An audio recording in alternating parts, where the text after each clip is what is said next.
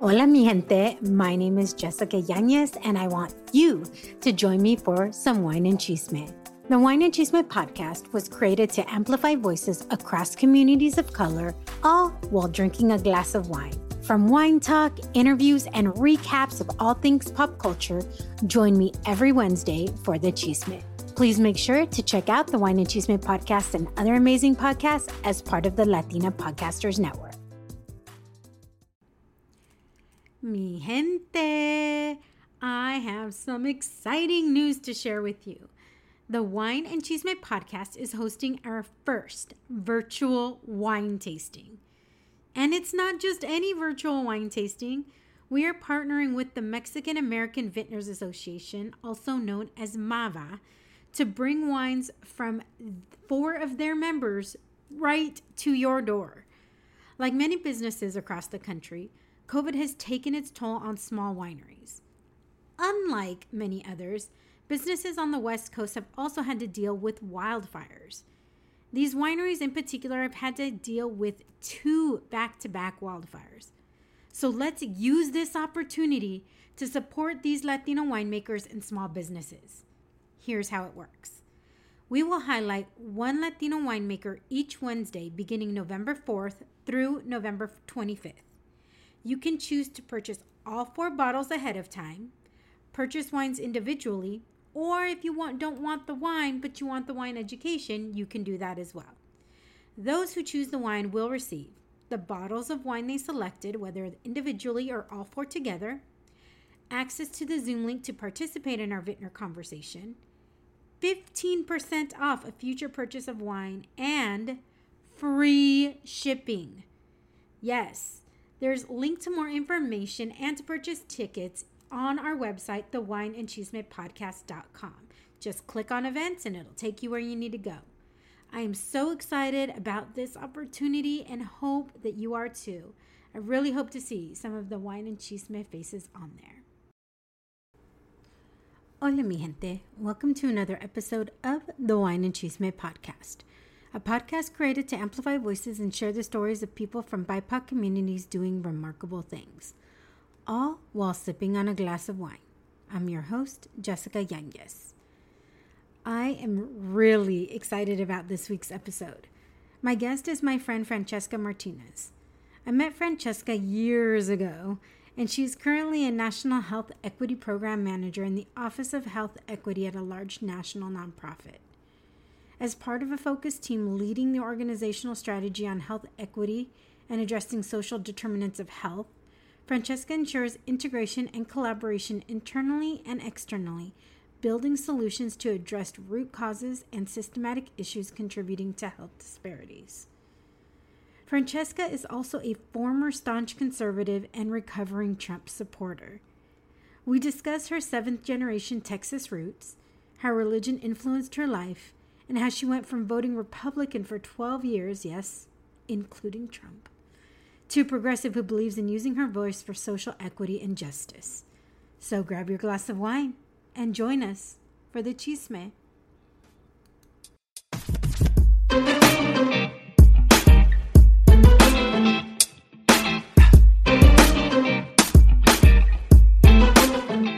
I'm so glad we're finally doing this. I know. I'm a little nervous. I'm like, oh, okay. I mean, I don't know. It's just kind of, I'm used to talking about other things. I don't think I'm used to talking about myself, or whatever Right.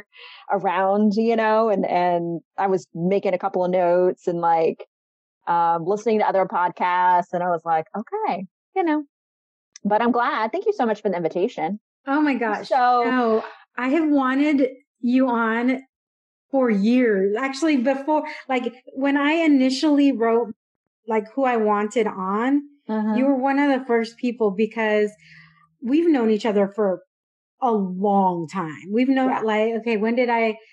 when I was at Al Dia, I think that was 2004 maybe. I think so. 2005, something like that. So we've known each other a good 14, 15 years.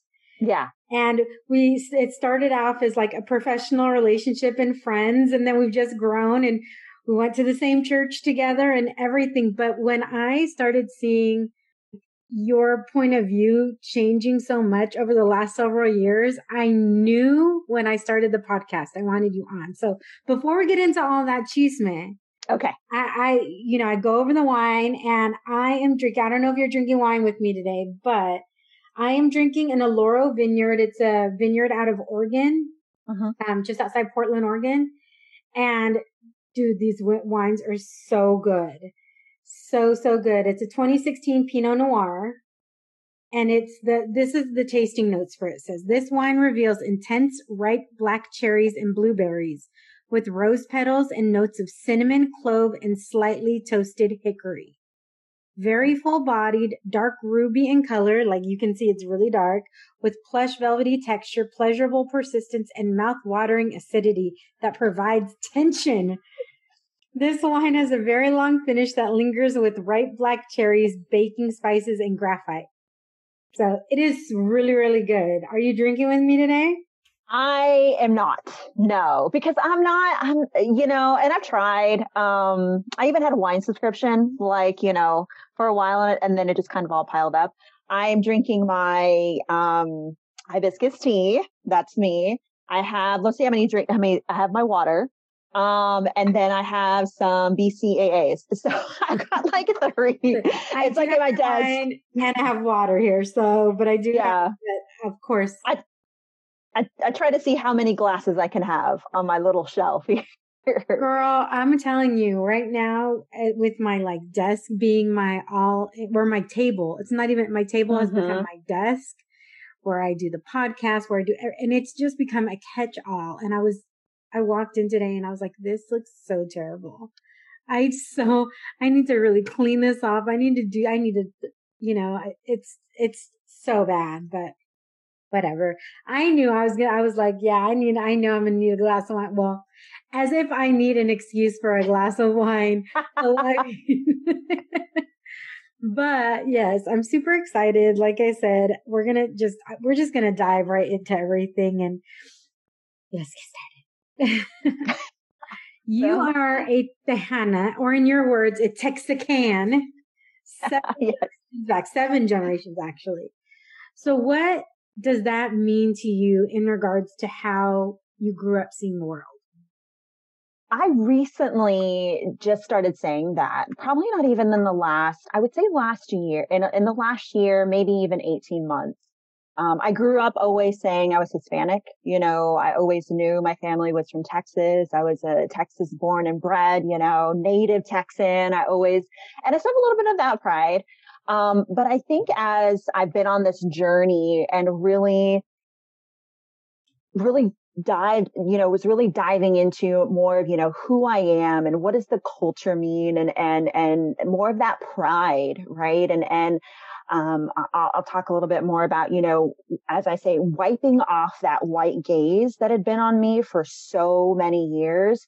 I realized that, first of all, the history that many people don't know, right, of Texas being, a country in and of itself before it became part of the United States. But then also, I always remember my great grandmother always saying that, her great grandparents lived in the same area, which is the North Texas, Dallas area. She always had that pride about growing up in Texas and her family growing up in Texas. And so knowing that, and so it's this reminder to those who constantly ask, where your parents are from, or did you grow up here? That no, actually, my family is here, 7th generation. But I do remember I was walking through an airport and I saw an advertisement. I think it was for an investment banker, insurance. I don't know, a man, gray hair. I think it's black and white, but I'm going to assume that he was not a person of color. And he said, 5th generation Texan, someone you can trust. And I remember seeing that and I was like, what? And I was like, here's this man who we know did not grow up here. Or maybe he did. I don't know. But even if he's being so prideful about being 5th generation Texan, I'm like, but I'm 7th generation Texan, right? And there are 7th generation Californians and those from New Mexico, any from the Southwest, right? Yeah. There's 35th generation indigenous communities, right? To imagine that 35th generation. Why are we not reminding people that we're here, right? We've been here. This was our country before it became the United States. And so, yeah, so that is, but I am a Dallas girl, and I learned a lot more about what that meant when I went to college and the difference between North Texas and the rest of Texas. But yeah, so I am a seventh generation Texan, again, to remind people that we didn't start being here when you found us, right? Or when you decided that we were American or Texan.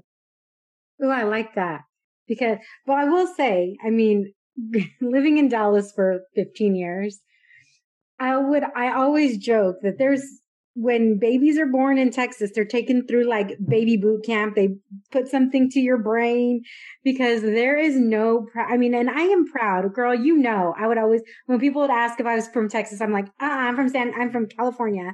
I'm from San Diego. Like I would quick yes. with it. And even after I was there 10 years, people were like, well, you've been here 10 years. That means you're a Texan. I'm like, that does not mean I'm a Texan.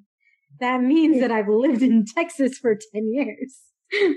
Yes, it is. Yeah. I know here in Dallas, like your first baby onesie is a Dallas Cowboy, something. You got to have something onesie. Good thing I didn't have kids there because that would have not been the case. I would have been like, I'm sorry, no. Give me the Chargers, right?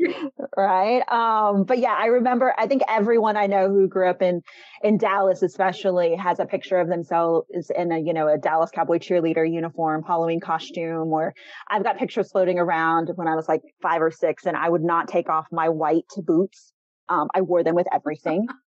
Everything. And my mom is like, okay, we'll just make it work, in my Dallas Cowboy cheerleader jacket. So yeah, I'm a Dallas girl, Texan, and I love it, but, and especially now where there's so much, there's a larger influx of individuals from other states that are coming to Dallas. Much. Oh my gosh. Yes. Like you wouldn't even recognize Oak Cliff right now. It makes me sad, a little bit to see like all of the gentrification that's happening. I remember when it was happening and I'm sure it's even, I haven't been back. It's been about a year and a half since I've been back, but I can only imagine it's gotten every corner of Bishop and like the major intersection is all new build, right? Everything. And just to see that. And I remember when I moved to Oak Cliff, in 2003. So I would say that I'm from Oak Cliff. It's funny. I didn't grow up in Oak Cliff, but I moved here as fast as I could after I graduated college. It's a funny story about in college when someone said I was from Oak Cliff. I remember because how I grew up of like, being different, right? Being, there's this, and I think especially for like a journey when you're Hispanic and living in both worlds, right? There's the famous Selena quote of, we're not Mexican enough, but we're not American enough, right? And you live that every day. And no one really pointed out to me like you're Mexican or you're Hispanic, but I always knew that in the back of my mind. And I remember in college, someone came up to me and is like, oh, and you're like, where are you from? And everyone is from different parts of the country. And I said, oh, I'm from Dallas. And he said, oh, you're from Oak Cliff. And I was like, no, I'm not from Oak Cliff. And I don't know why, but I think back now and kind of how I was programmed in that good Hispanics didn't live in Oak Cliff. Like good Hispanics lived in the suburbs, right? Or you were different. You were a different Hispanic, which is part of kind of that assimilation, right? That was programmed into our mind that you're a good Hispanic or you're a good Mexican or you're good, whatever, whatever your culture is that, that's that assimilation. But yeah, it was interesting, but I've been here now since 2003 and I've seen the whole neighborhood change. I would say that being here in Oak Cliff has helped me also appreciate my culture, see the systems and structures of our city, play out, the inequities play out and still. So this is part of who I am now living in Oak Cliff. And it used to be, oh, you live in Oak Cliff and it'd get that like, ooh, scared look. Now it's like, oh my gosh, I love Oak Cliff. I want to live there. Everyone wants to come and live in Oak Cliff, but only certain parts of it. Oh, right? Yeah. Because only there's some streets that have, they've been gentrified and we know people that we went to church with that all of a sudden they're like, oh, we live in Oak Cliff. And I'm thinking, what the heck? Like, that's odd, but okay. Yes. It was a new thing to do. It was a sign of, oh, it was the old, I'm woke, when people didn't even realize that that's what it was. It was kind of the, I'm of the people, or I get it, or whatever. All of those people have since moved back to the suburbs, by the way. FYI. Oh yeah, I've seen things on Facebook. They've sold their house. So there's an area in San Diego called Barrio Logan that's very similar to that, and it's being like there's a strip, and there's Chicano Park is in that area, and there's like this street where they're like people are just trying to hold on for dear life to make sure that this is not gentrified. And with COVID, the things that have been happening and people not being able to pay rent or closing or things like that, I feel like we're going to go through a Hentified situation. If you haven't watched Hentified, please watch it on Netflix, because but there is a mid-rise apartment building. There is it's starting to get gentrified, and it makes me so sad because I saw it. There's a brewery over there. So, once a brewery moves in, the hipsters are not far behind, right? The gentrification is right around the corner. And San Diego is already not a cheap place to live. California as a whole. I love San Diego. I love perfect weather. I think everyone says that about California, right? You guys have the perfect weather, and you're like hot as like today we're in the 80s, and I'm sure that's sweltering for you guys. Okay, I've become a total wimp again. When I first moved back from Dallas, I was like, whatever, people don't know what hot is. And now I'm like, oh my gosh, I'm such a wimp. It's 80 degrees. Let me close everything up and turn on the AC. Mm-hmm. Totally. Yeah. But we have been getting some heat. It's gotten like 90 degrees. And that's really hot for us. That's super hot. And I live like within walking distance of the waterfront. So that's super hot. So when it gets inland, it's really, really hot. But the difference is, I know you're going to, it's the humidity, right? Oh my gosh. Yes. You don't have that humidity here like you do in Dallas, where you feel like you can't breathe, or it's just hot. Just hot. Yeah. The best hair days in California. I always say the best hair days, because there's like heat, but there's like no humidity. Since I've been back, I don't even straighten my hair. I hardly straighten my hair anymore. Wow. And your journey of like curly hair has been amazing as well. Like you always had amazing hair. You always had great curly hair and loved it. But and I think even talking about, where even our culture has gone of like embracing curls, right? Embracing, because we've just so internalized, again, me with my platinum blonde hair, I know, internalized, those white beauty standards of straight hair. And okay, so I'm going to tell you a story. Only my family knows this. I was bald when I was, a baby. I didn't have hair until like it was, maybe I think even 2 almost. And I always wanted long hair, but my mom grew up with long hair. She was known for her long hair all through high school. She had it down, past her butt. And she was just like, she always had this long, luxurious hair, and she didn't like it. So the first chance she got, she cut it off. So she always vowed that if she had a little girl, she would never let her have long hair. Like she always wanted my hair short. So I always had, if anyone remembers, Dorothy Hamill, which is like a little, the bowl cut. The bowl cut.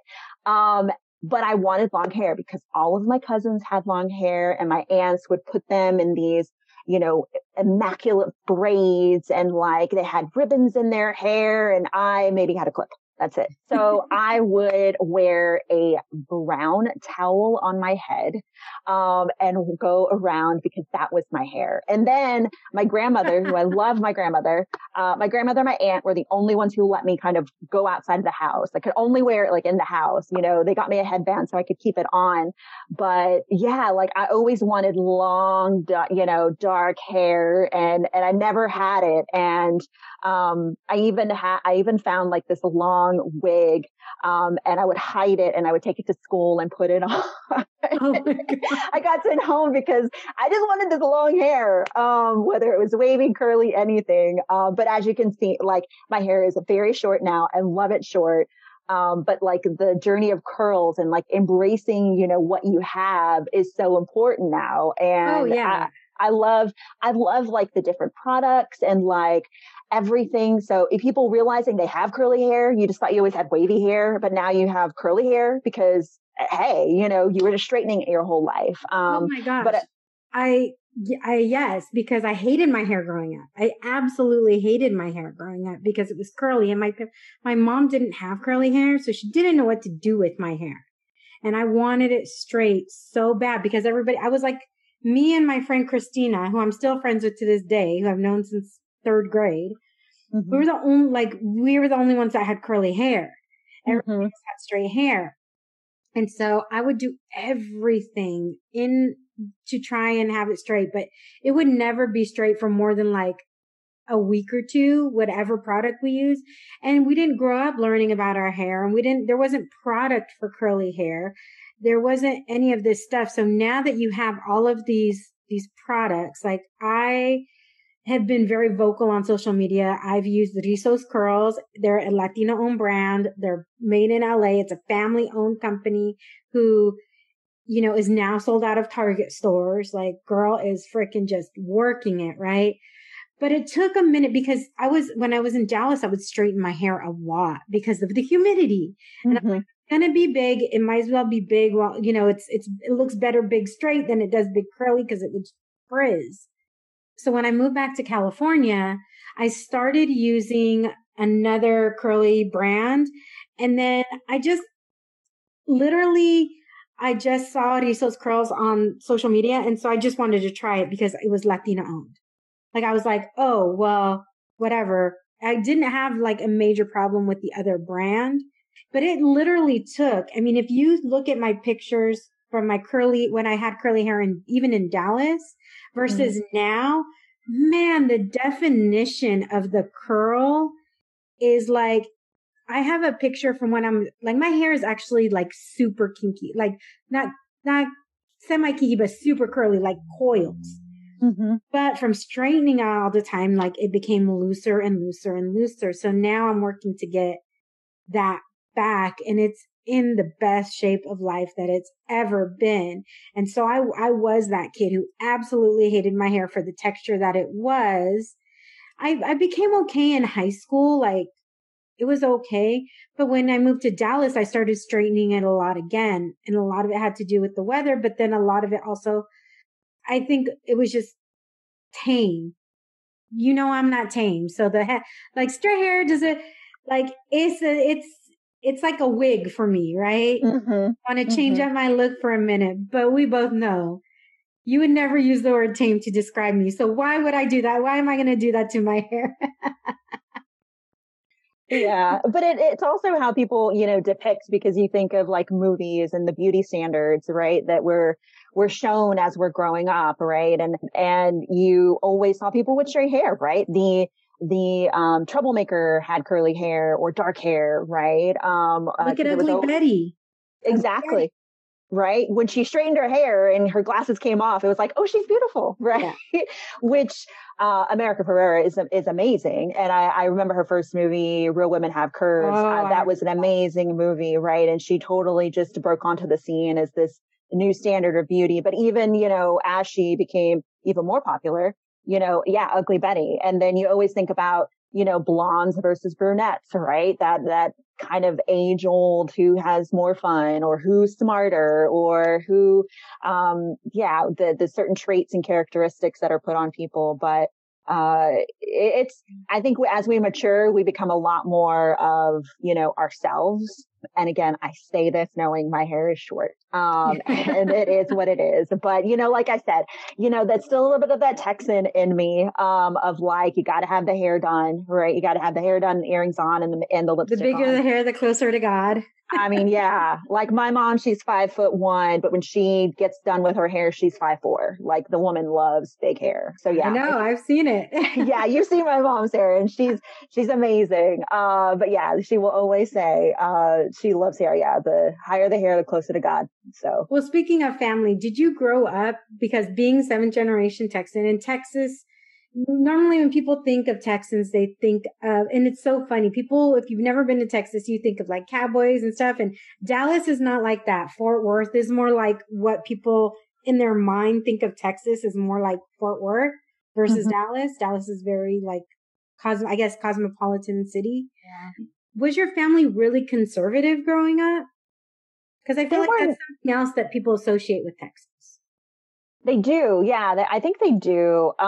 With Texas. Yeah. You know, I think sometimes it's also like, maybe I don't want to say country, but you know, the South, right? And there's always a debate: is Texas and Oklahoma really part of the South, or is it the Southwest? You know, but I know that Texas, we're not part of the South; we're our own thing, right? But yeah, no, my family, I think it also has to go back to, I think, you know, religion, because did grow up Catholic, you know, and there is a little bit of that, with the culture of being Hispanic and then Catholic. There's a little bit of that conservatism, or being conservative, but I wouldn't say in what it's defined now, right, of what is a conservative. But I think it would be more of, you know, honor and respect, and not saying that other people do not have that outside of Texas, but you know, I don't know any different, right? Because I've never lived anywhere else. I've never lived on either one of the coasts. I mean, I visited. Actually, I did live in California for a little while. But you always thought, oh, the liberal California or the liberal New York. I don't know. I think we have our own little brand of maybe Texas. Our Texas pride lends itself to a little bit of brand of, we want to be our own, but then we want to have rules. We want you to follow the rules. Like, we don't want you to be too out there. You know, and the fact that Austin is the most liberal part of Texas. Yeah. Right? Keep Austin weird. Keep Austin weird, right? And I went to school in Austin, and I remember, and it's so funny because, yeah, you go to Austin and I was a lot more like laid back, and like my first year of college, I wore nothing but t-shirts and jogging pants and like hats, and like my hair was a lot more curly and natural, wavy there. You just kind of, yeah. So it was a lot more lackadaisical, Whereas I think here, yeah, Dallas, Houston, are a lot more metropolitan, you know, and you got to look your best, and you got to, you know, show what you have or don't have. But yeah. But I would say my family was conservative in that they were Catholic, right? Conservative, whatever that means. But and I grew up in a matriarchy, which was like, my mom is one of 6 girls, 2 boys. My grandmother, my great-grandmother, my great-grandmother. My grandmother was the only girl out of 6. So she had 5 other brothers. So she was the only woman. And so growing up, and my great-grandmother kind of really led our family in that. But I would say, so conservative, I'm not sure, you know, but I would say that, yeah, compared to Austin, like I said, which is the liberal part of Texas, and then don't even go West Texas, because that's a whole other set of ideals. And again, like, good old boy, you know, and it's just, that is a whole other set of things. And even going to school in Austin and meeting people from all over, all different parts of Texas, you know, how Dallas and you're Hispanic in Dallas, how that's perceived as being Hispanic from Houston or San Antonio, so please, for you know, you or anyone who listens to this, like, until I went to college, I had no idea that the Valley of Texas existed. I thought the Valley, when you talked about the Valley, was California, like your Valley, right? Yeah. That you guys call the Valley. But it wasn't until the Rio Grande Valley, which is the Valley in Texas. I had no idea. I knew that because my dad is actually from Brownsville. He's from the Valley. Yeah. So I would never know that. I did know that, and I would, before I even moved to Texas. Before you moved to Texas, right? You knew that before I did, because you didn't go south of San Antonio. Really? You didn't. You didn't go west of Weatherford, right? Or my family didn't. But yeah, I didn't know what the Valley was until the Rio Grande Valley, until I went to college. And that was also an eye-opening experience, because like I said, what it meant to be Hispanic and from Dallas, as opposed to from the Rio Grande Valley or from West Texas or San Antonio. What was that perceived difference? Or, you know, how did other people perceive you versus somebody from Houston or the Valley or San Antonio? So basically I was told that I was too white. You know, that age old, you know, you're a coconut, right? You're brown on the outside and white on the inside. My Spanish wasn't good enough. You know, I was too white.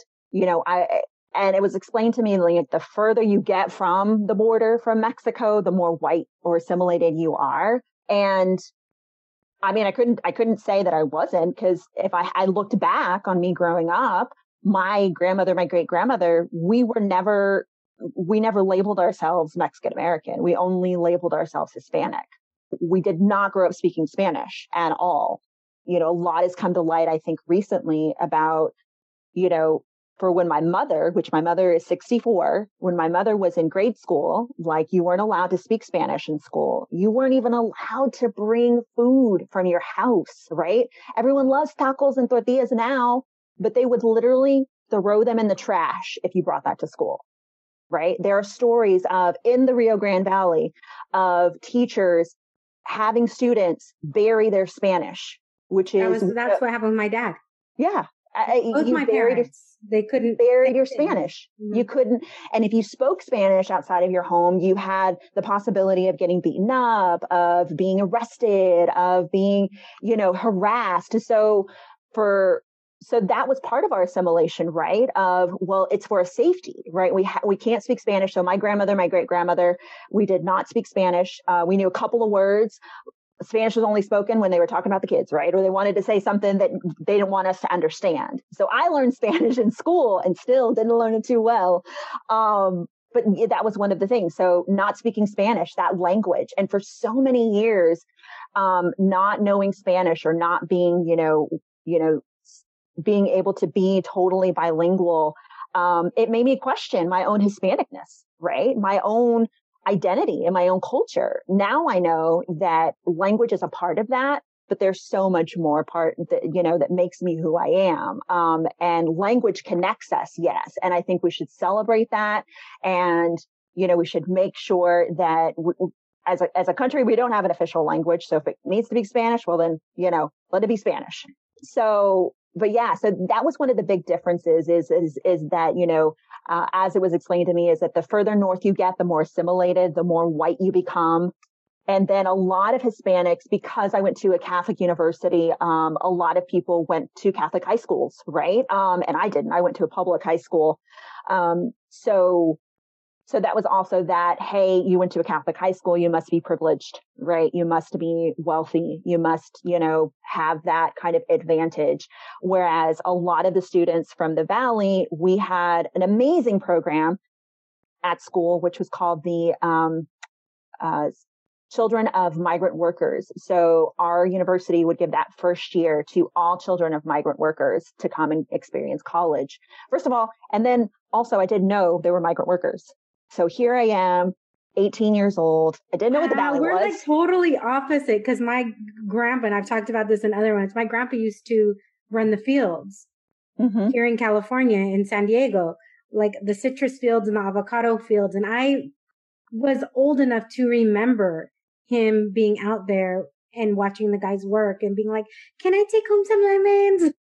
Yeah, I did not know that. I didn't know that. Now, later come to find out that my mom told me that when my grandmother was young, yes, they, for a couple of summers, they would send them out into the fields and they would work. But I didn't even know that about my own grandmother. But yeah, she was, our family, would travel down south or to the East Texas or West Texas to help in the fields.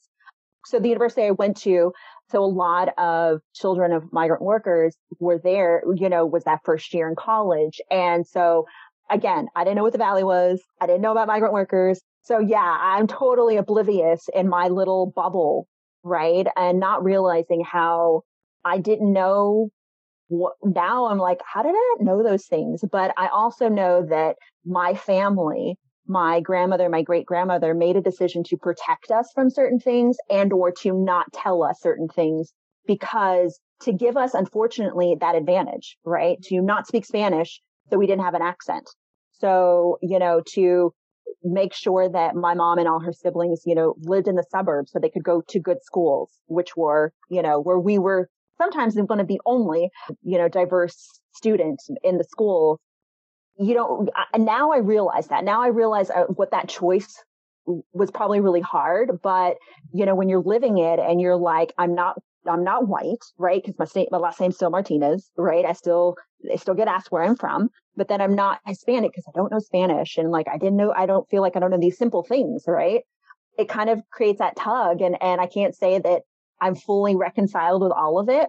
However, I do know, again, where I stand. And as part of my faith journey, this place that God has me in to be in, and the voice that he's given me from this 7th generation Texan who, although she should have been fully assimilated and maybe even stopped identifying as Hispanic, is not, and is, as a matter of fact, wants to use my voice to help those in my community and in my culture who, because of discrimination, because of racism, because of misogyny, had to give up who they were in their culture.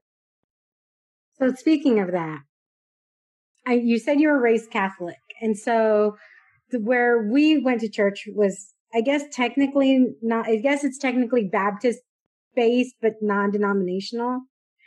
So how did you go from, like, what was your relationship with Catholicism growing up? How did you go from that to, for all intents and purposes, non-denominational church?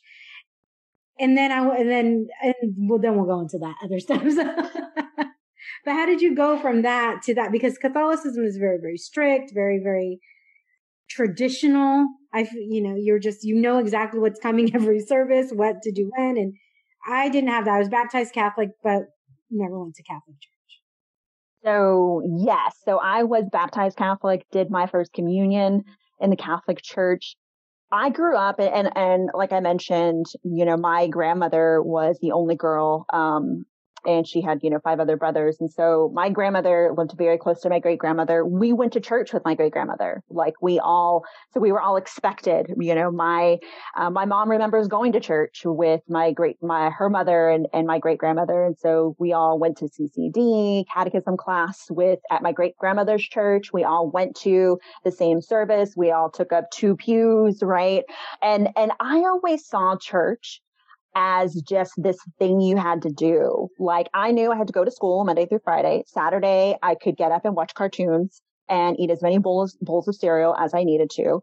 And on Sunday, I knew I had to get up a little bit early and I had to put on my dress and like dress up and be there at church. And the other thing is that the church service was in Spanish.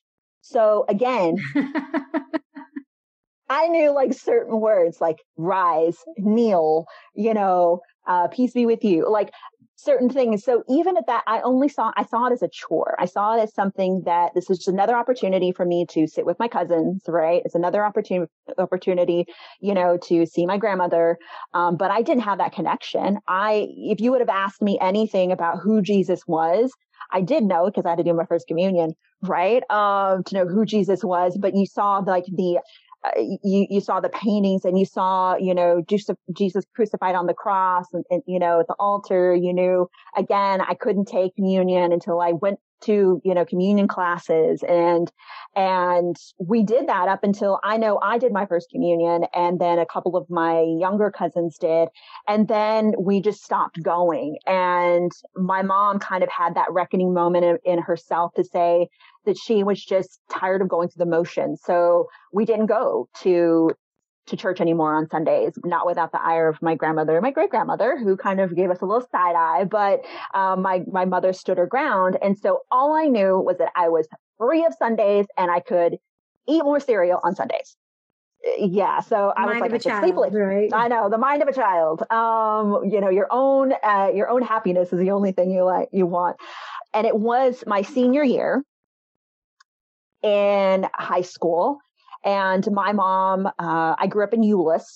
So, right around that area, my mom worked for the American Airlines corporate. And so she had a former boss who called her up and said, "Hey, I would love to invite you to this new church. They're meeting in a school. Would you like to come?" And my mom asked me if I wanted to come. I was like, "No, thank you. Do I have to go?" No, because all I knew of church was it was boring. It wasn't a language I didn't understand. I saw no value to it. And so my mom went to this church that we used to go to together, when it was, just starting out many, in about 97, 98. My mom went, she loved it. And she's like, I think you should go. I think you would really like it. I was like, I'm about to go to college. Albeit I'm going to a Catholic university. So I'm like, sure. And I remember walking in, and again, it was still being held at a high school. And I remember walking in, and the first thing was that like people were greeting you and saying hello, and they had a smile on their face. And then you had free donuts. And again, I was very motivated by food and sweets. It kind of still am. I love sweets. And I was like, okay, this is cool. And I remember sitting and I was like, wait, I'm not going to have to kneel? Like, what's going on here? And I remember the message and the music. And I was like, okay, this is really cool. And the message was about, I believe, Samson. And I remember what the pastor was wearing. And I was like, oh, this is what Jesus is. So I would say that began my journey. Now, I wouldn't say that I completely, gave my life over to Christ and or accepted Christ until my sophomore year. I was at college, but I believed it was those seeds that were planted. And as I say, that was that Holy Spirit calling to me and whispering in my ear. I do know that even though I didn't have church or religion in my life till college, I always knew there was something else, right? I always believed in a higher being. I always believed I was here for a purpose. And I remember in high school, when you have that high school senioritis and you're like, what am I going to do? And I know I'm going to college, but what else? I'm going to have to be an adult. And I remember this really still small voice and like, what am I going to major in? And what am I going to, what's my life going to be? And do I even have a purpose? Am I valuable? And asking all these questions in my mind. I'm also an Enneagram 5. So I think a lot in my head. And the still small voice is like, I have a purpose for you. Don't even worry. And I was like, okay. And it gave me that calm. And of course, I'd later come to find out, that is the Holy Spirit. That's Jesus calling you to himself. And so, so I went to college, gave my life I became a Christian, you would say, in college. And I would say that I'm glad I went to a liberal Catholic university, because that is where I really learned the difference between faith and religion. You would think, oh, you're going to a Catholic university, right? Yeah. They're just going to stick Catholicism down your throat. And they didn't, right? You just a few years earlier, they had demandated, all students to go to Catholic mass. And so you could go if you wanted to. There was a church on campus, but they also had all students from various faiths who were there. And I learned again between religion, what I'd grown up with, and also what my faith meant, and started my really faith journey. And it was a really grounding place, I think, to understand and really grow my faith. And again, came back to, after I graduated, came back to the North Texas area. I attended that church, that now had become this mega church. I served, I checked all the boxes, I did all the things that a good new Christian did, didn't watch rated R movies, didn't cuss, threw out all my, secular music, did all those good things. And then I left there and I went to another little church that was starting up. And I would say that's where I really learned more about the Bible, because through that mega church, we also know that it was biblical based, but maybe there was a scripture or two, during service, but it was more than Catholic, right? It was more than the Catholic church where you just read from the Gospels. That's it. So all I knew of the Bible was just the Gospel. And I remember when I got my first Bible, I was like, what is all this? What are all these books? So then I remember after I took a little break and I went to a smaller church, and that's where I really learned about the Bible and the knowledge, and I became a little legalistic. I would be very honest. I became a little legalistic in that during that time, but that's been kind of my faith journey. And through that, I do remember that when my mom and I both started to attend that church, our family, even though we weren't what we say practicing Catholics, they kind of looked at us like, why are you giving up Catholicism? Because for many in our culture, in our community, Catholicism was really synonymous with being Hispanic, right? You just grew up. It was, that is how South America and Central America were colonized, through faith, right? And that is how the indigenous communities were was through faith. And so faith was so synonymous with being Hispanic that you're giving up being Hispanic. You're barbaric unless you embraced this faith. Yes, exactly. So there was a little bit of that side eye, even though no one else in my family was really attended church, or, they had, by then everyone had kind of stopped going to church, all my aunts and my cousins. So, but it was kind of interesting. And again, when I remember walking into that big mega church, looking around the room, because, if you're Hispanic or you're, Black, Indigenous, a person of color, you always look in a room and you walk in and you see who else is like me, right? You always do that glance, that quick scan. And for years and years and years, every time I walk into that church, I would always do that scan, and maybe there were one or two, right? As it started to grow, of course, it became a lot more diverse. But I remember my friend group, which we were, young in our 20s. I was one of maybe one or two, three Hispanics. I look at my photos from my time when I would go to the main campus versus downtown, because downtown was where all of anybody that came from a community of color, they were all basically in downtown. And the difference between pictures from campuses is white and brown, white, black, and brown. Right? It's totally different. Exactly. So I obviously totally get what you're saying, because I experienced the same thing. You eventually became an employee of the church. So and I remember when you became an employee of church, and I remember when I hadn't seen you for a minute, and then I saw you and I was like, hey, where have you been? And then you're like, oh yeah, I no longer work for the church. So I'm kind of bookending those, because I want to know, or like, was the veil starting to be lifted for you during that time that made you want to leave, at least as an employee, and maybe take a break? Was that when you took a break from it? Because I remember you leaving, and I saw, and I would see you. And at that point also, I would consider you like a staunch conservative. Yes. And I knew it, and we would talk a little bit, but I was like really opposite. So I was having my issues, because there were certain things where I'm like, why? I constantly felt like we were passing judgment on people.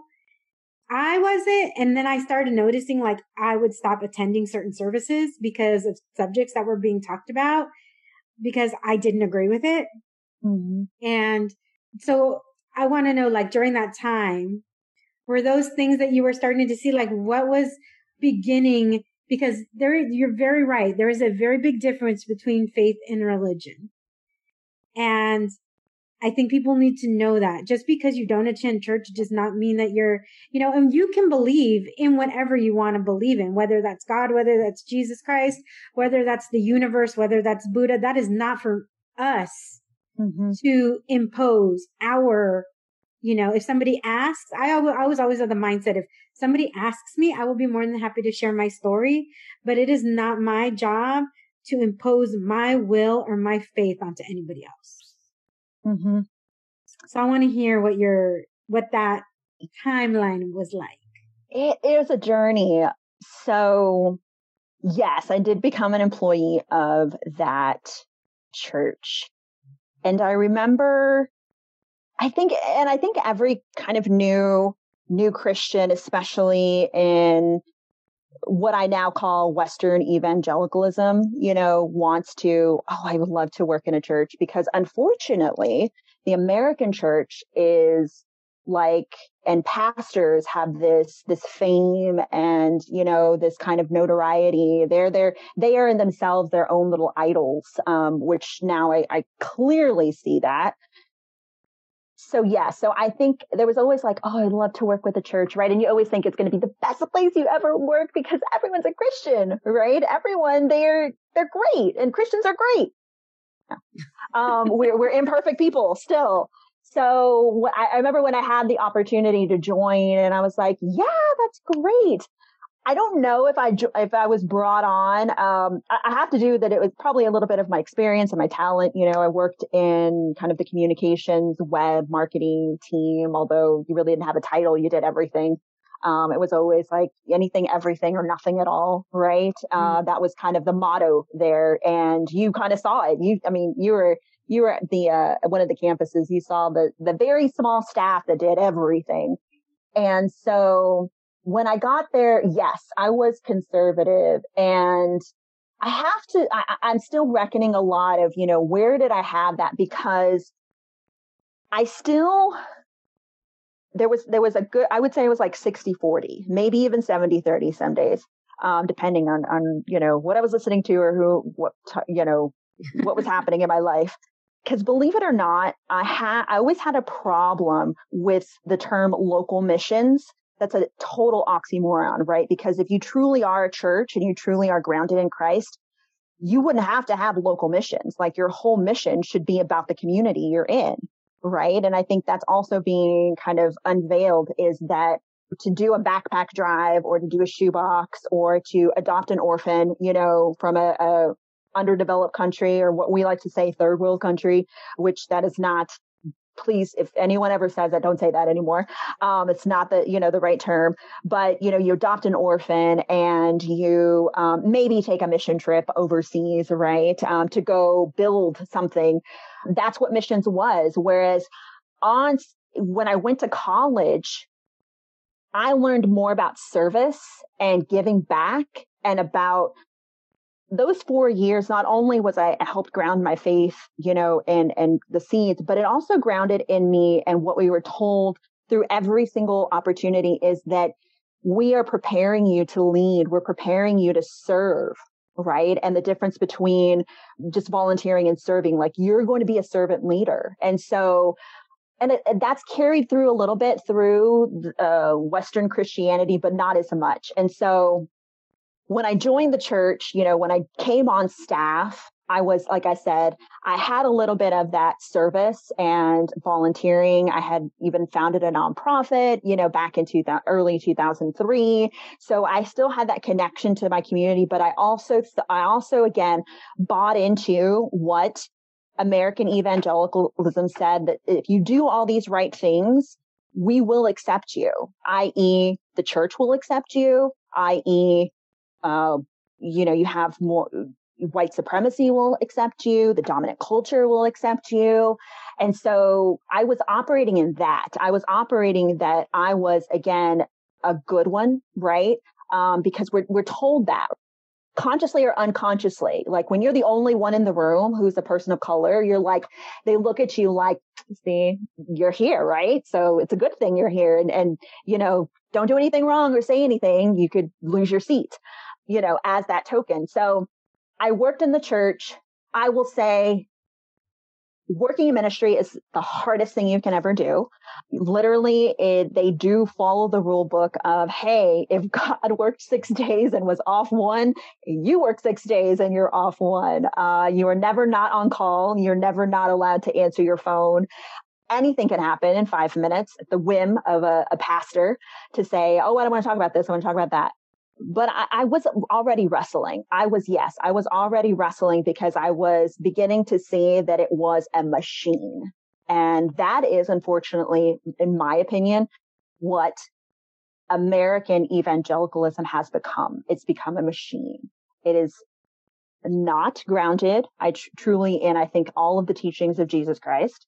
It is not grounded in the commandments that Jesus left of caring for others, for justice, for true peace. It is about individualism. It is about ego. And that just became a lot more apparent. And yes, because you're doing so much when you're working on staff, and for me, I gave so much that then I lost a part of myself. Now, I will always be thankful for the opportunities that it gave me.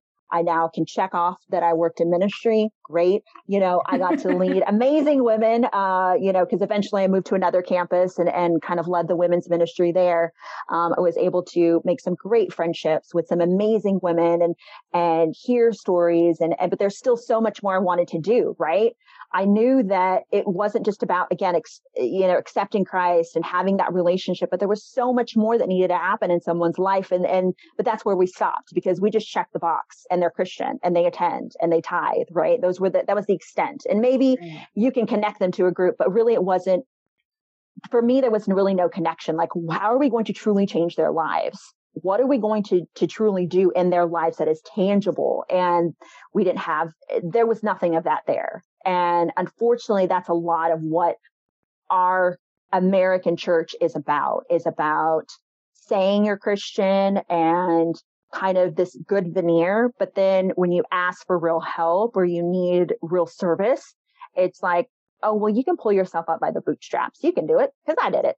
Whereas we know that's not, for me, that is not the teaching of Christ, right? So you're supposed to walk with your brother down the road, carry their burden if you have to, carry their cross. But that is not, unfortunately, what our American church kind of tells you.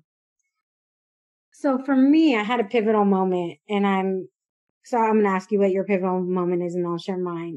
For the 2016 election, the pastor of the church that we went to had literally the weekend before the Sunday before election day had a service. Who should you vote for?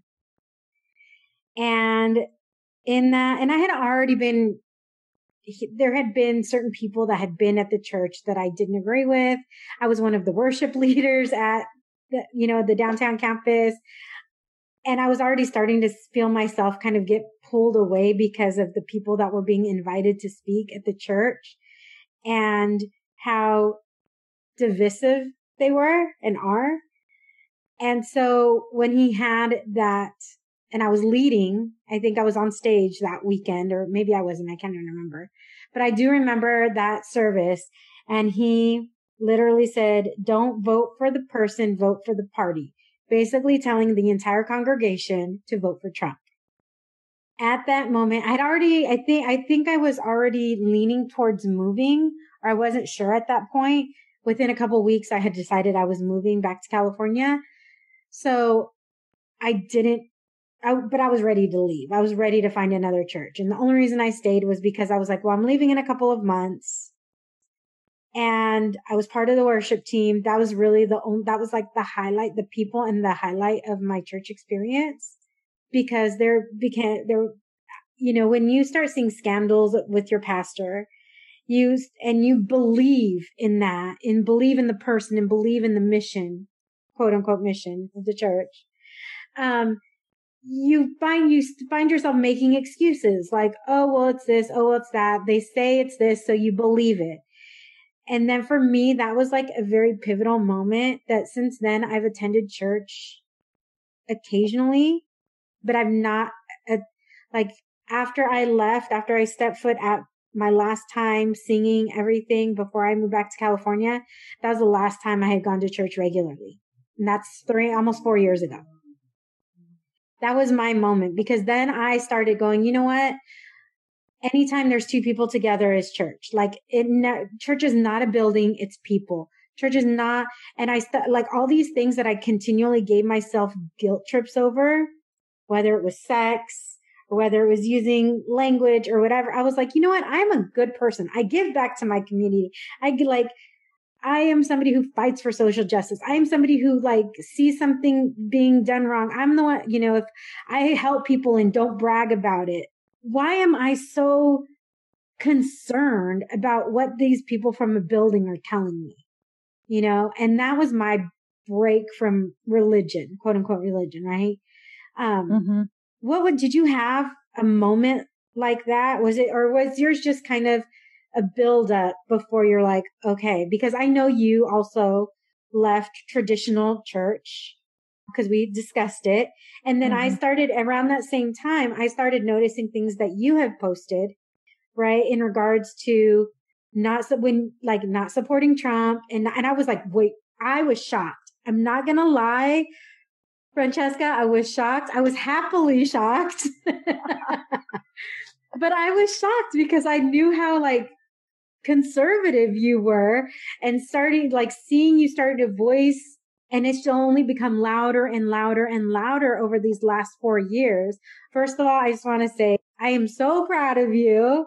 I think that's so awesome because you do have a gift for communication. You do have a gift. You work, with your normal day job. You work with communities of color and you work with people, with health and all of these different things.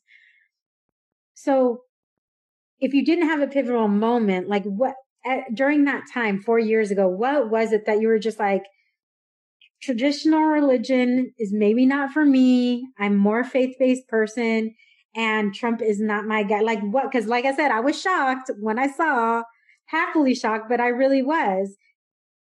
So I always say it's actually funny. One of my good friends who I worked with at the church, we always kind of jokingly said, she was our tree hugging liberal who worked with us. She was from Arkansas, so I know who you're talking about. Yeah. So, and we're such good friends, and we would tease her. So I remember that, and so I had to go back and like, okay, where did my political journey even start? Right? Of like, because it is tied into faith, and unfortunately, also here in stateside is that our Christian church, unfortunately, has now given itself over to the Republican Party, right? Like if you're not Christian and Republican, then who are you? You're again, a liberal, tree hugging person, from the coast.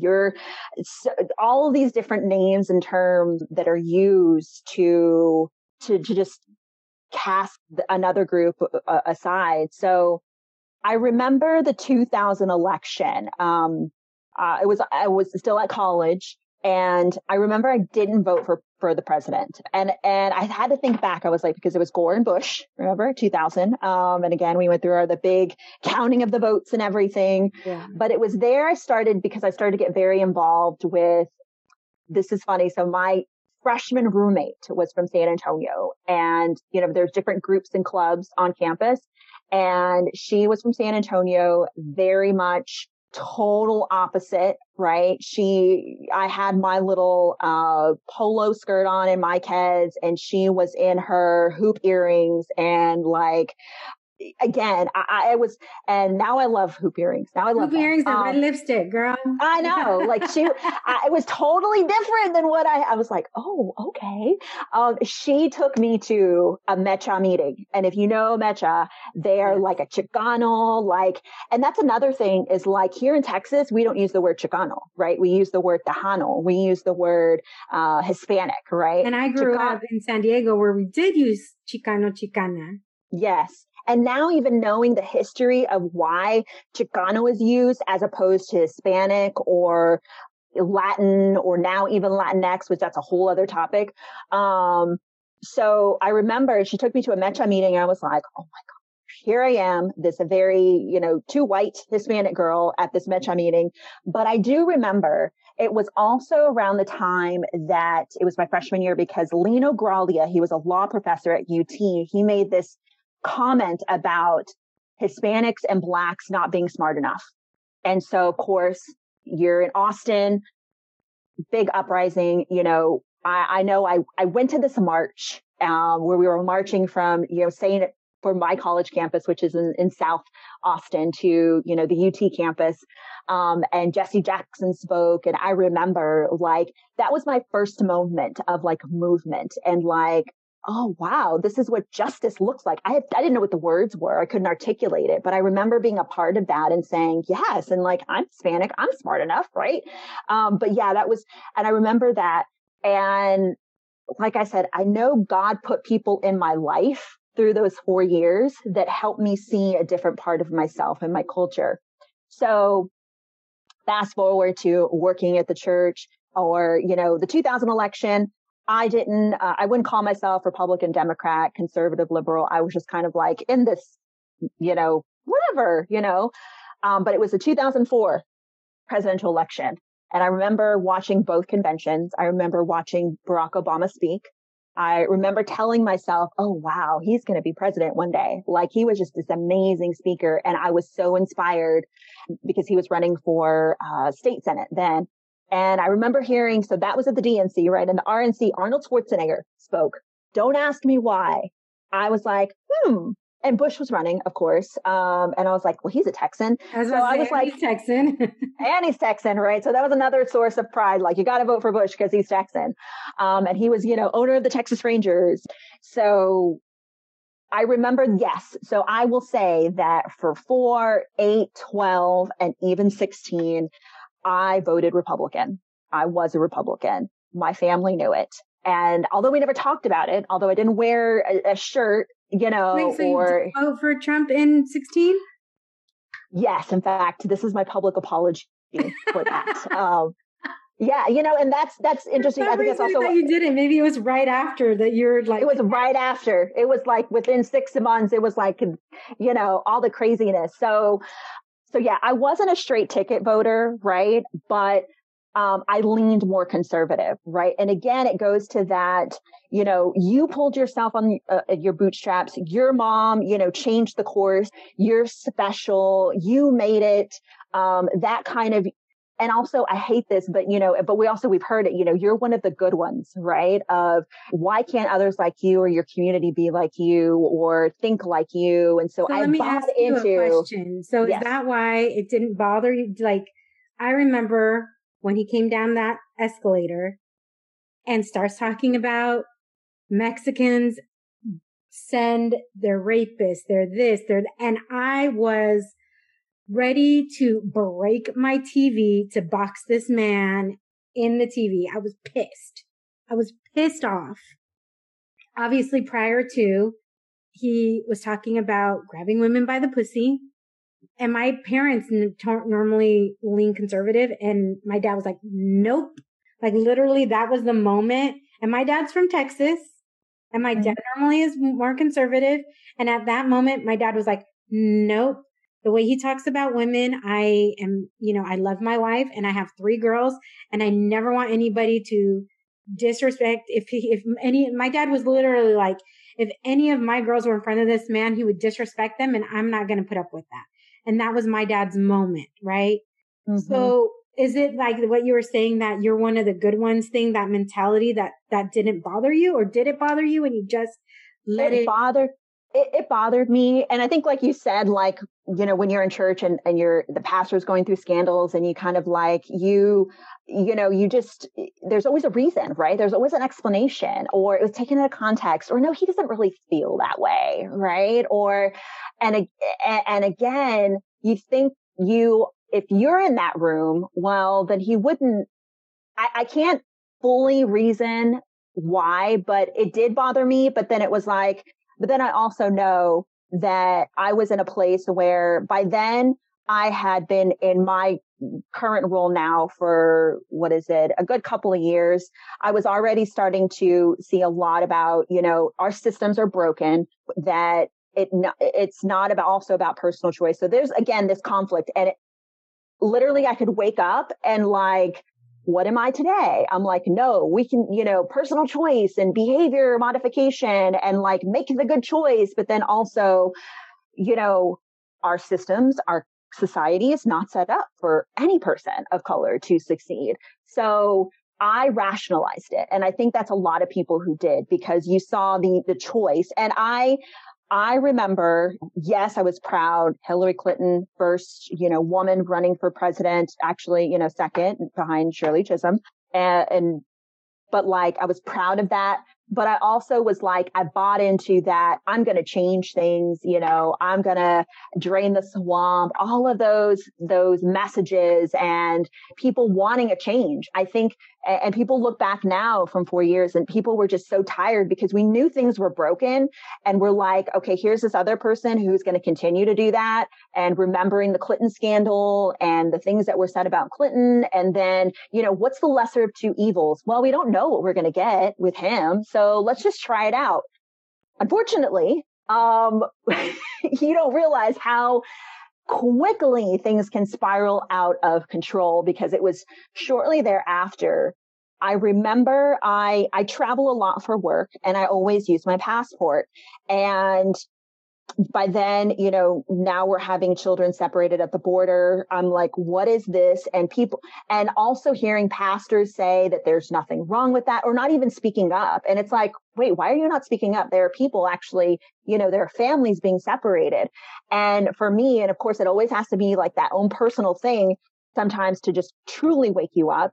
I was traveling and I came back home, and I always feel like, you know, you unpack and everything. And I remember leaving my passport in my purse, because the thought in my head was, hey, my passport is here. I can prove that I'm an American citizen. Like the fact that here I am, 7th generation Hispanic, but because my last name is Martinez, no telling what could happen to me because of how the state of our world now, and the fact that anyone with a Spanish surname, anyone without an English last name could be deported. And it was reemphasized when my stepfather, who again, born and raised in North Texas, said, I have to start carrying my wallet with me when I walk the dog because you never know what's going to happen, right? I got to have my ID on me to prove that I'm a citizen or to prove that I belong here, because even during that and what he ushered by him occupying the White House was that it was the kind of subconscious racism that had always been under and that we always lived with, right? We all lived with it. We all knew when we sat in a room or people asking, oh, where are you from? Or where are your parents from? Or can you speak Spanish? You know, all of those microaggressions that you got were like a lot more overt. And that coupled with, I've got to keep my passport in my wallet to prove that I'm an American citizen. And then also encountering more overt racism at work that was like, something's got to change here. And that's when I think the pendulum totally swung. And I was listening to a podcast and a study that said, you know, when conservative individuals actually leave conservatism, they actually go far radical progressive. Like they go all the way to the end. And I'm like, I think that's me because I'm like, break it all down. None of it's working. But that's where I am. So I would say it was a build, but like I said, I wasn't totally sold. I knew, but it's also when you talk about one of the things that just keeps popping in my mind is, you know, the whiteness that infects us. And please do not, I'm not saying that white people, I'm not saying that, you know, those from European, but whiteness as a concept, right, of this homogeneous state infects even people of color. Like I will totally raise my hand. I will say that whiteness infected me. I have now my job is to I no longer want to pursue that white gaze and that white approval. Like that veil is gone. But I've also, for 40 something years, again, that whiteness is a part of me, whether it's the vanity, how I express myself, the way I look, you know, even some of the things that subconsciously you say or do. Why do you do them? Why do I do this? You know, why do I work out and think that I have to be uber thin, right? Is that because I'm still conforming to European beauty standards, right? So those types of things, or that is, again, it was more of a snowball. It was more of but those were two of the defining moments of like, I better keep my passport in my wallet because you never know. They might do a roundup. They might send everyone back with a Hispanic last name or Spanish last name. And there's been instances of that happening. Yes. Like people, U.S. citizens being held and not even giving the chance to prove that they're citizens, just being deported. Like, yes. So it's not like it comes from nowhere. There has been things that have actually happened here. Yes. I'm actually reading a book called, it's on the repatriation of Mexican Americans in the 30s. And I have to remember that's the 30s. That is when a million American-born Mexican Americans were sent back to Mexico. Like they were put on this like push and pull when the U.S. needs physical capital, right? Of Mexicans. We're welcoming, like this has been over the last, you know, since the Southwest has become part of the United States, there has been this push and pull between the United States and Mexico where you're welcome. We need your physical capital. We need help. We need this. And then as soon as they don't need it, okay, you need to go back home.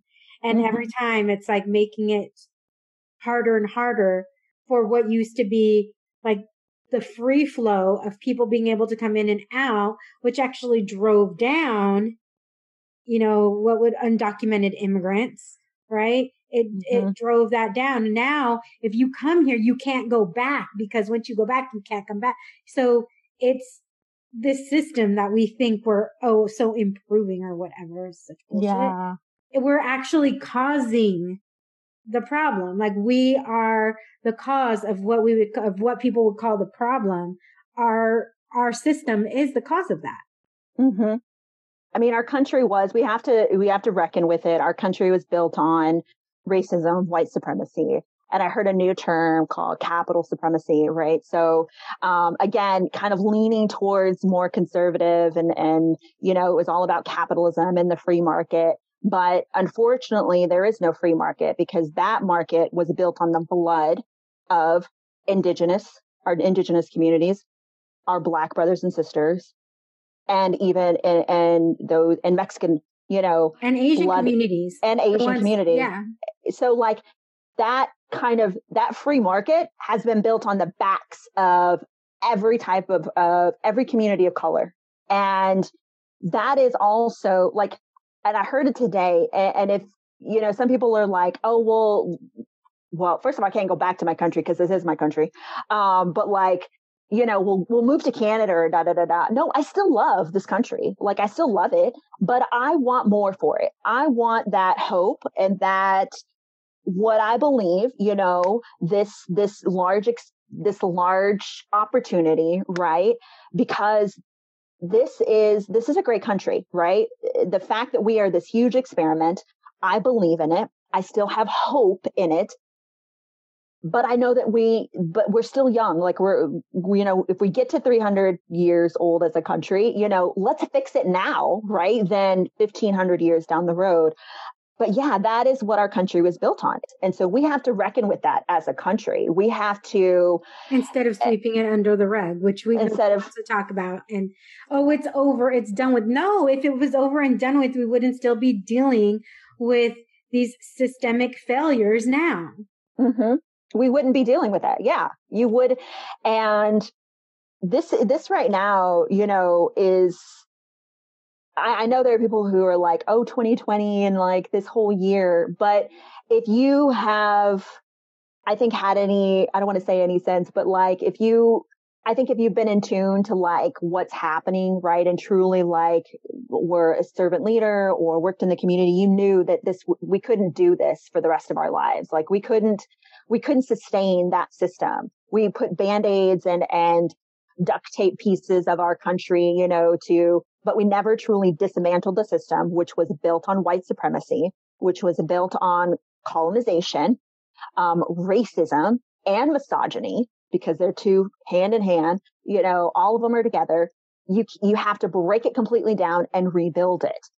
I was just reading a study about women, you know, and this pandemic, COVID-19, just this 8 months has washed away 30 years of progress for women as a whole, right? Because of the economic loss and the job loss and everything. But if we truly fixed it, again, we wouldn't have washed it away. Like, the fact that we lost 30 years of progress meant that the system was still broken. We just put a Band-Aid on it. Within just a few months. That means that it never really was built, right, for everyone.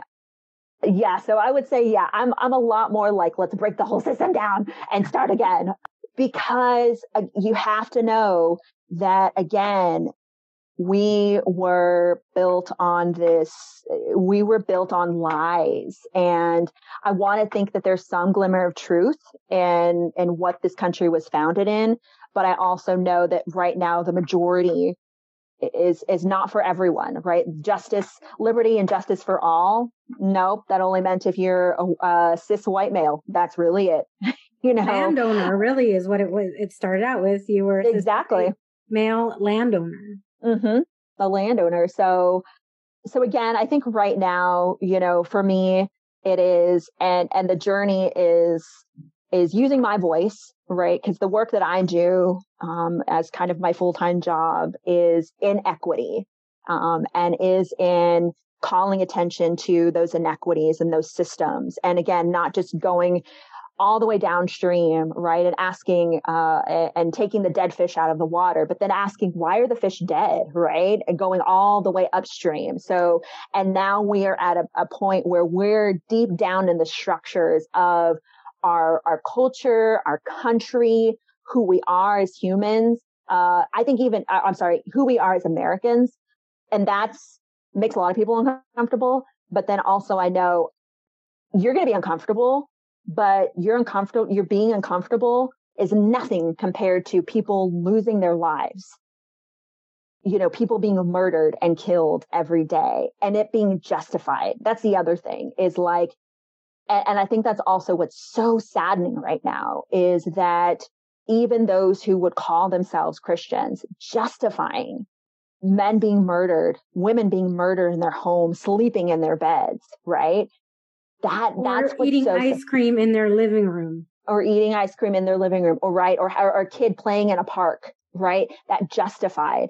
I would say that during this probably this year, I have gotten more hateful comments on social media from white Christian men.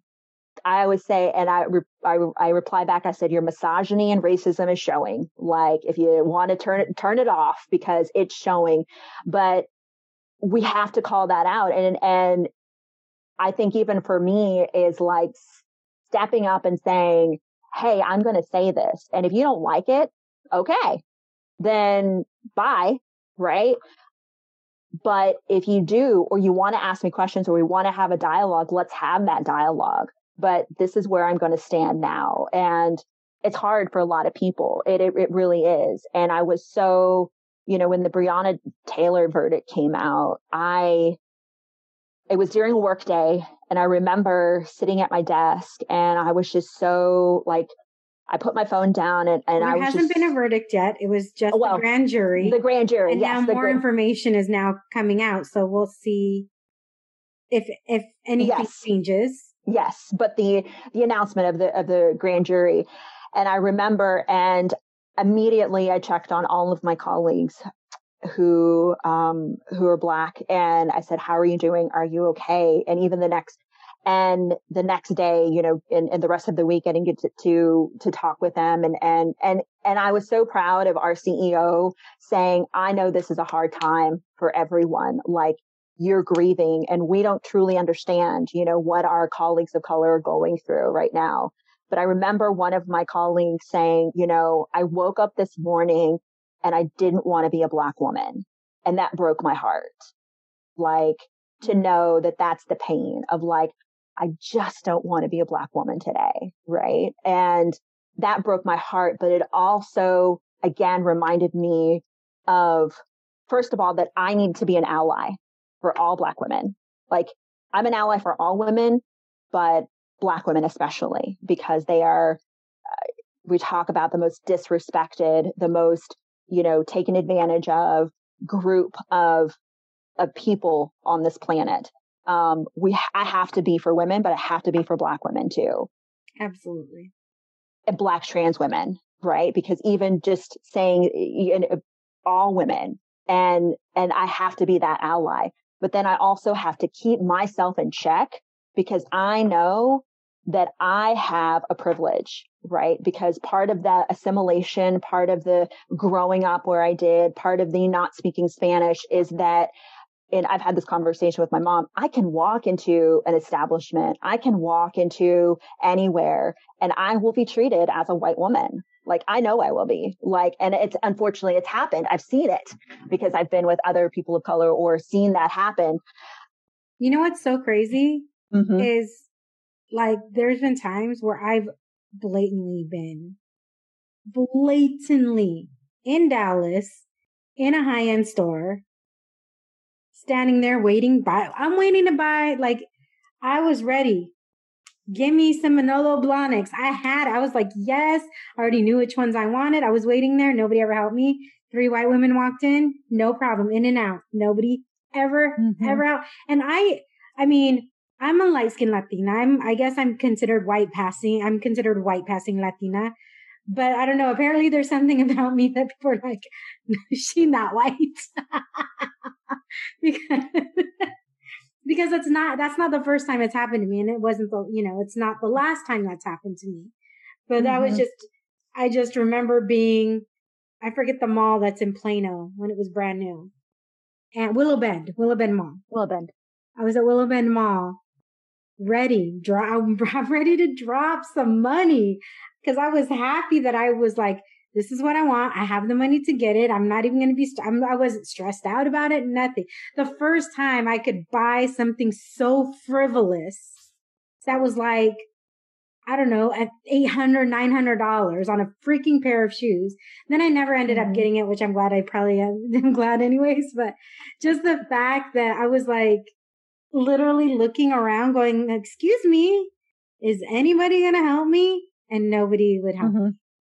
Yeah. And my mom and my stepdad, or my mom and my dad, have stories of that, because my mom, very light skinned, like she's more freckles than, than an Irish, woman.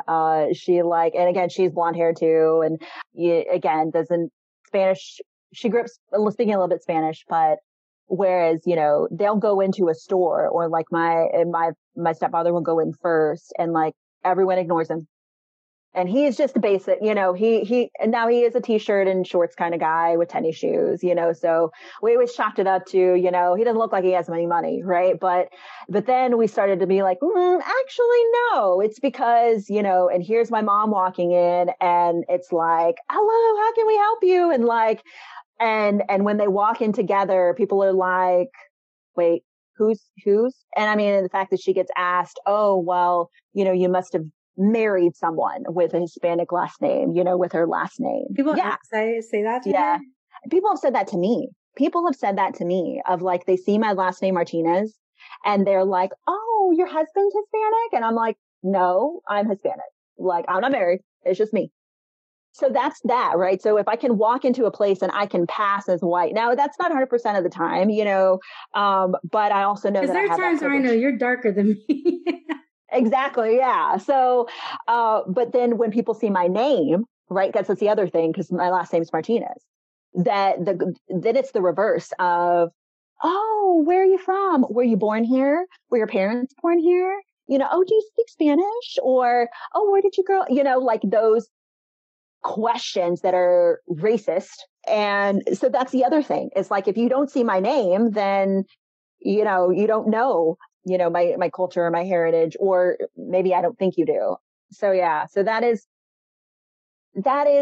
where we are now. And again, using my voice as an ally, using my voice as for all communities, for my own community as well. I think, and we talk about this, we also, as I think as a community, as a culture, being Hispanic, being Latinx, being Latin, Chicano, Tejano, whatever, what you want to call yourself, we have to reckon with our own, whether it's the whiteness that we've adopted, the colorism, right? The anti-blackness that we have, because we have it, right? Absolutely.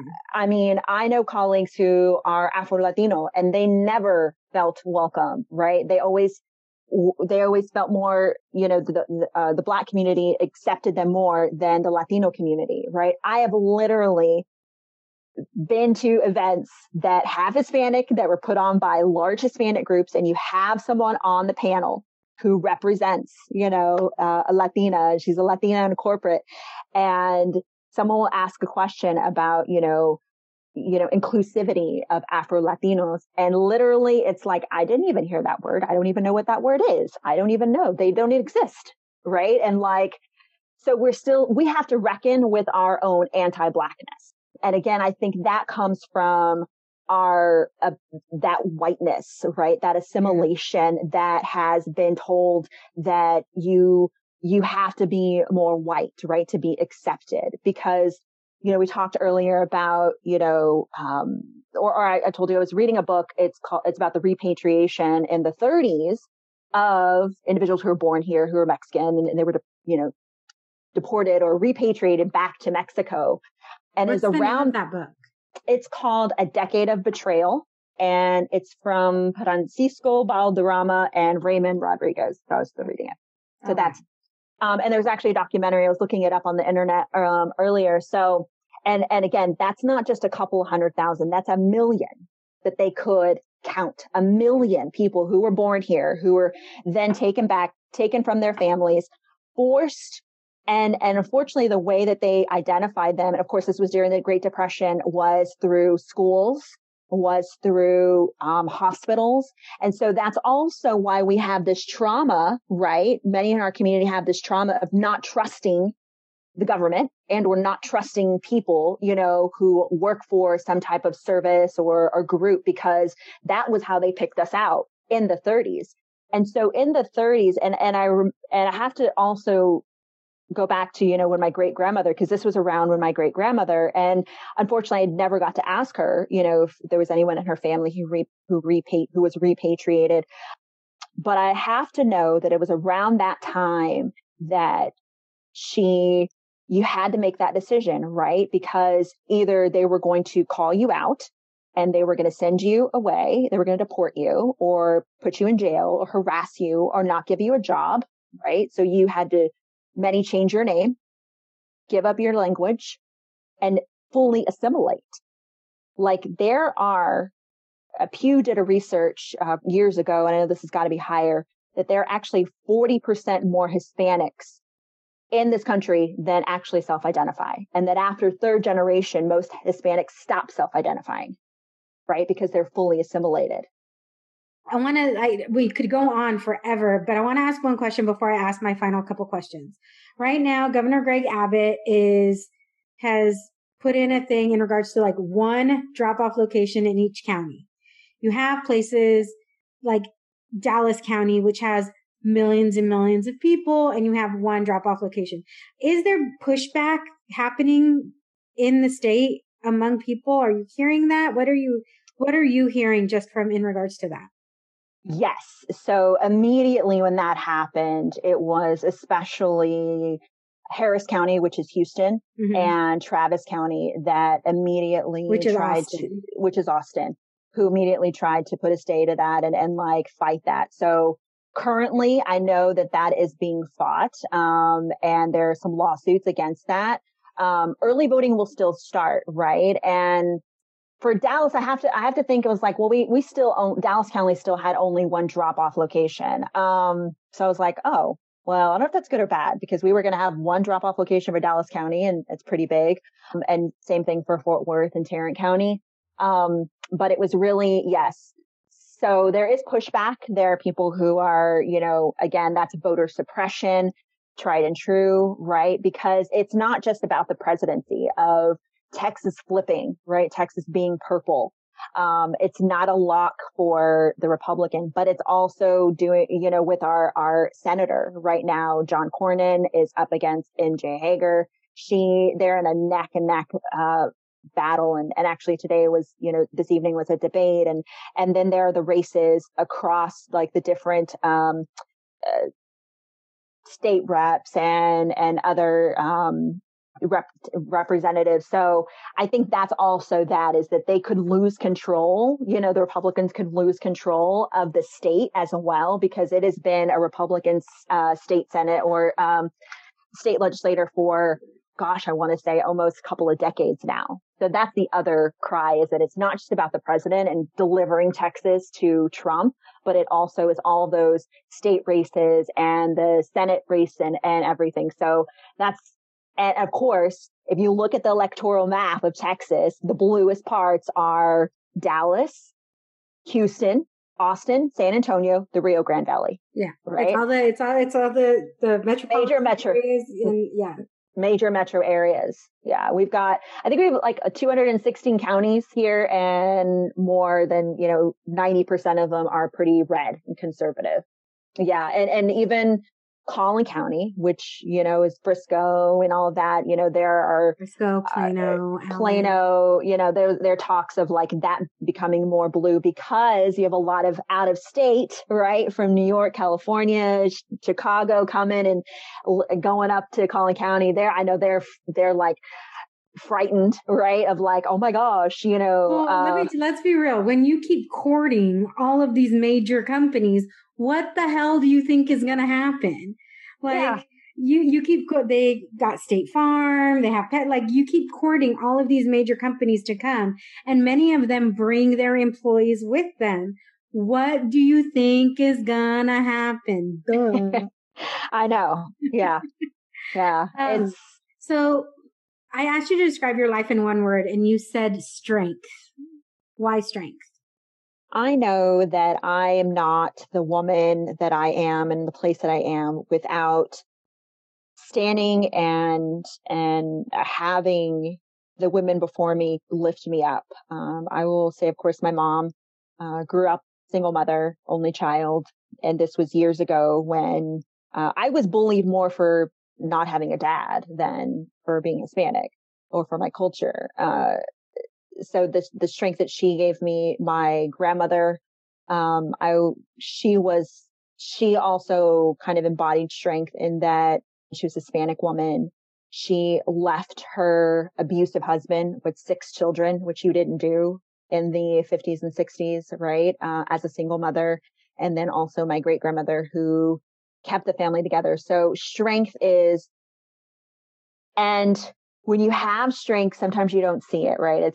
For me, I can work out as much as I want to physically. And I still don't ever have the muscle. I don't have the definition, but I know that I'm strong, right? I know that I can shoulder a lot more burden than maybe I need to or should during tough times like this, or when you don't know, or during heartbreak or sorrow, knowing that you're going to get through it, you're going to push through it. That is why I would think that strength would be that word. Have you found yourself with a new or favorite or undiscovered hobby since COVID started? Gardening. Now I am not like, hey, I'm going to grow my own vegetables yet. Like I've started with potted flowers and plants. I always wanted to have the green thumb, and then I just never had time. So I travel a lot for work. And so this is the longest period I've been home, which has given me opportunity to tend to my flowers and rose bushes, got some rose bushes and some begonias. And I'm also doing, oh my gosh, I just forgot, but my succulents, they're alive still because I've killed a succulent before in the past. So they're alive. So I would say like gardening and like, so that would be it. I did not learn how to crochet. No, nothing of that. Cooking, no breads here. Yeah. Yeah, I didn't do breads either. No breads. And the final question that we bookend everything, your favorite type of wine, red, white, or rosé? And do you have a favorite particular kind? I do not. I trust. So if there is someone who is with me who loves wine, I will trust and I will say, you pick the wine, take me on an adventure.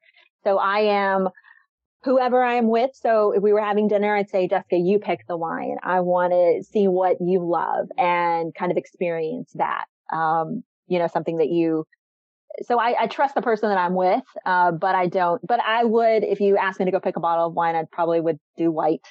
Yeah. And it's a little basic. It's a basic. They don't have to be. They're not. They don't have to be. Like if you're just getting a Kendall Jackson or something, yeah, that's kind of basic, but stick with me, Francesca. I will show you the wine ways. The wino way. Show me the way. Show me.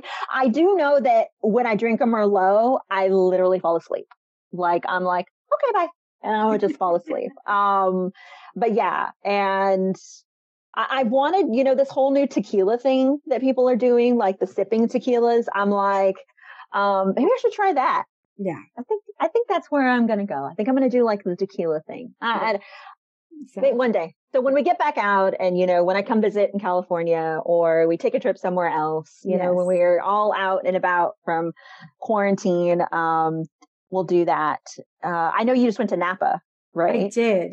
Yes. I did. It was so much fun. I'll tell you all about that. But until next time, mi gente, I can't give away all the secrets. I got to tell Francesca on the DL. Until next time, bye. Bye.